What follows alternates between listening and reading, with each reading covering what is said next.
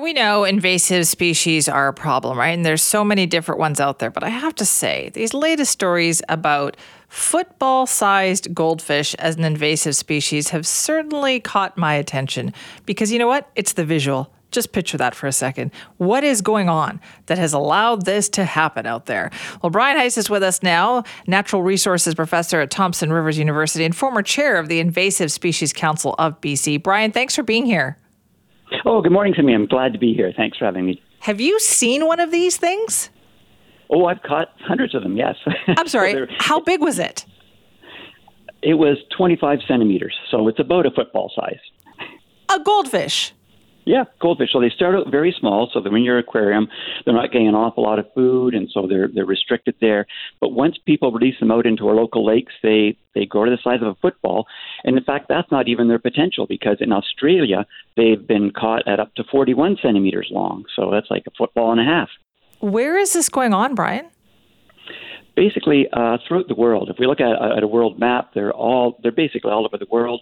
Within British Columbia, I guess they started out in the Lower Mainland, primarily in little ponds. But now we're finding that people are putting them into local lakes all over the province. And a lot of these lakes, we value as good lakes for our rainbow trout fishery. And so that is a threat there, that they could either outcompete some of our local trout populations, or they also carry disease, and so they could spread disease to our salmon populations. And is this just because people have decided, I don't want this goldfish anymore, so I'm going to go dump it? That's the main reason. Yes, exactly. So you have somebody who has a goldfish, and after a few years, they don't want it anymore. And rather than take it back to the pet shop or give it to somebody else, what they do is they think it's okay to release it into the wild, into their local pond, their local lake or river. And that's a huge mistake. And that really applies to all release of pets, whether you have a snake, a bird, or a fish. These animals don't do well in the wild in Canada, generally speaking, and once they get in there, they don't have native predators there, and so they can really take over the ecosystems. How much of a problem is this causing in BC? It's more of a concern right now. What we know is that these goldfish, when they get into our local lakes, they start rooting around the bottom. They feed on the bottom, called the benthic environment, and they're uprooting plants, and they're causing turbidity, which is extra mud basically in the water. But we know that they are, in some cases, for example, eating the eggs and larvae of amphibians. So we know that amphibians are at risk around the world right now. They're in decline. So I wouldn't want to see goldfish reducing our populations of these amphibians in British Columbia.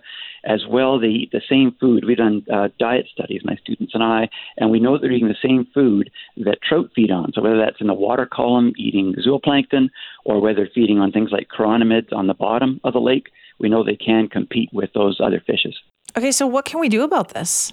I think the big thing is just don't let it loose. There's a number of organizations that the governments are working on this. Organizations such as the Invasive Species Council of BC are trying to get the word out to not let your pets into the wild, regardless of what that water body is. And I think that governments have to step up a little bit more, working with the pet trade. I'd like to see pet stores be more open with consumers as to the ability to bring back pets once they no longer want them. Okay, now let's say obviously some people will stop doing that, but they're still out there. Now I work with somebody who loves to fish, and they would be like, I'd love to catch one of these things. Is that helpful? You want people who are fishing out there to catch these things? Well, certainly if they do happen to catch a goldfish, absolutely take it out of the lake. But don't put it back. Yeah, take it out of the lake. Don't put it back. Take it out of the lake. But I wouldn't want to see them as a targeted species, because then people might spread them from one lake to another just to create that opportunity. We have that concern right now with other species, such as smallmouth bass in British Columbia. What's going on? What do you mean? Well, we have people who are spreading bass from one lake to another. We actually found one person with smallmouth bass in the trunk of their car in a bucket going from one place to another. And when they do that, smallmouth bass are predatory. They will eat our local fish. And so there's concerns, for example, down in Cultus Lake in the Lower Mainland, of them actually eating endangered sockeye salmon in that lake. Brian, are you telling me that people take it upon themselves to repopulate or populate a lake because they think, I would like to fish for this here? Exactly. That's exactly what I'm saying. It's very self-serving. It's selfish. But this kind of behavior we're seeing over and over again, whether it's bass or yellow perch or northern pike, a lot of game fish, which are great fish. I love to catch these fish on the other side of the Rockies, but they really just don't belong in BC. And if they really take off and they're going to be aided by climate change, warming waters, then what we're going to see, I think, is potentially a decline in our local salmon and trout populations. Okay, is there any jurisdiction that you can think of, Brian, that has dealt with this large mutant goldfish problem? No, not that I'm aware of. Oh, no. For example, Australia's been ahead of the curve there. They've been dealing with this quite a bit in Western Australia, but they don't have a solution that I'm aware of. And in Australia, for example, they move around a lot. They've moved up to 231 kilometers in 1 year. This is goldfish moving all over the state, so it's amazing. How are they managing that? Well, they're really tough. They're almost like a super invader because they have some amazing characteristics. They'll eat just about anything. Each female will produce 50,000 eggs, and she'll spawn 3 times during a summer. They're able to withstand wide temperature range. They can handle salt water, and they even can go without males to reproduce. Using a special process, gynogenesis, the females are able to use sperm from another species of minnow, and what it does is it doesn't fertilize the eggs, but it activates them. They start developing, and so the female goldfish will produce clones of herself in the lake. Okay. So they're a pretty scary fish. No kidding. Just listening to you describe that, I was like, this sounds like a mutant nightmare, Brian. It is. Fortunately, they only get to the size of footballs. If they got about 3 feet long, I think we'd be in trouble here. I don't know. Even so. Running across a football-sized goldfish to me sounds even terrifying if I saw that out there. And they're in pretty large numbers. The government has been doing some electrofishing, which means you put a current through the water, you stun the fish, and then you dip net them out of the lake.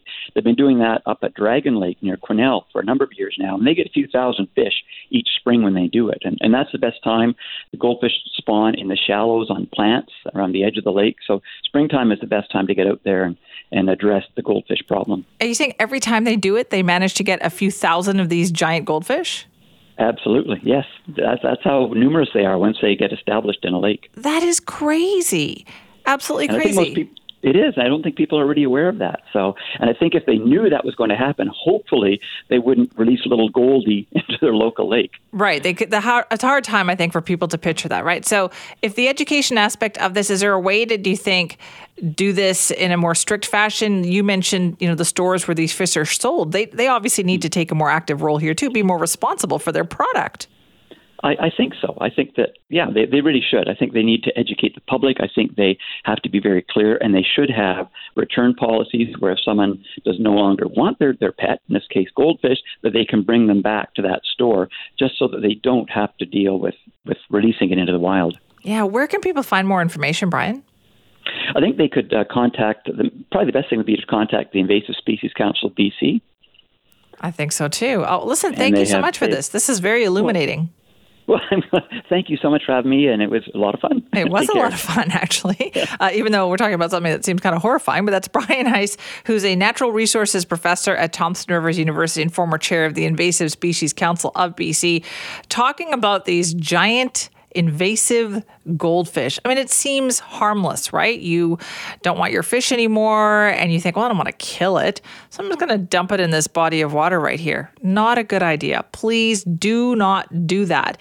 They are seeing football-sized goldfish invading BC waterways all over the province, and there is some serious concern about how that's going to impact, or how it is impacting, some of the local fish populations there too. So please don't do it. Take it back to the store where you got it and let them deal with this situation, right? And I'm sure many people can help you out with that. Just please don't put it in a lake out there somewhere or a river out there.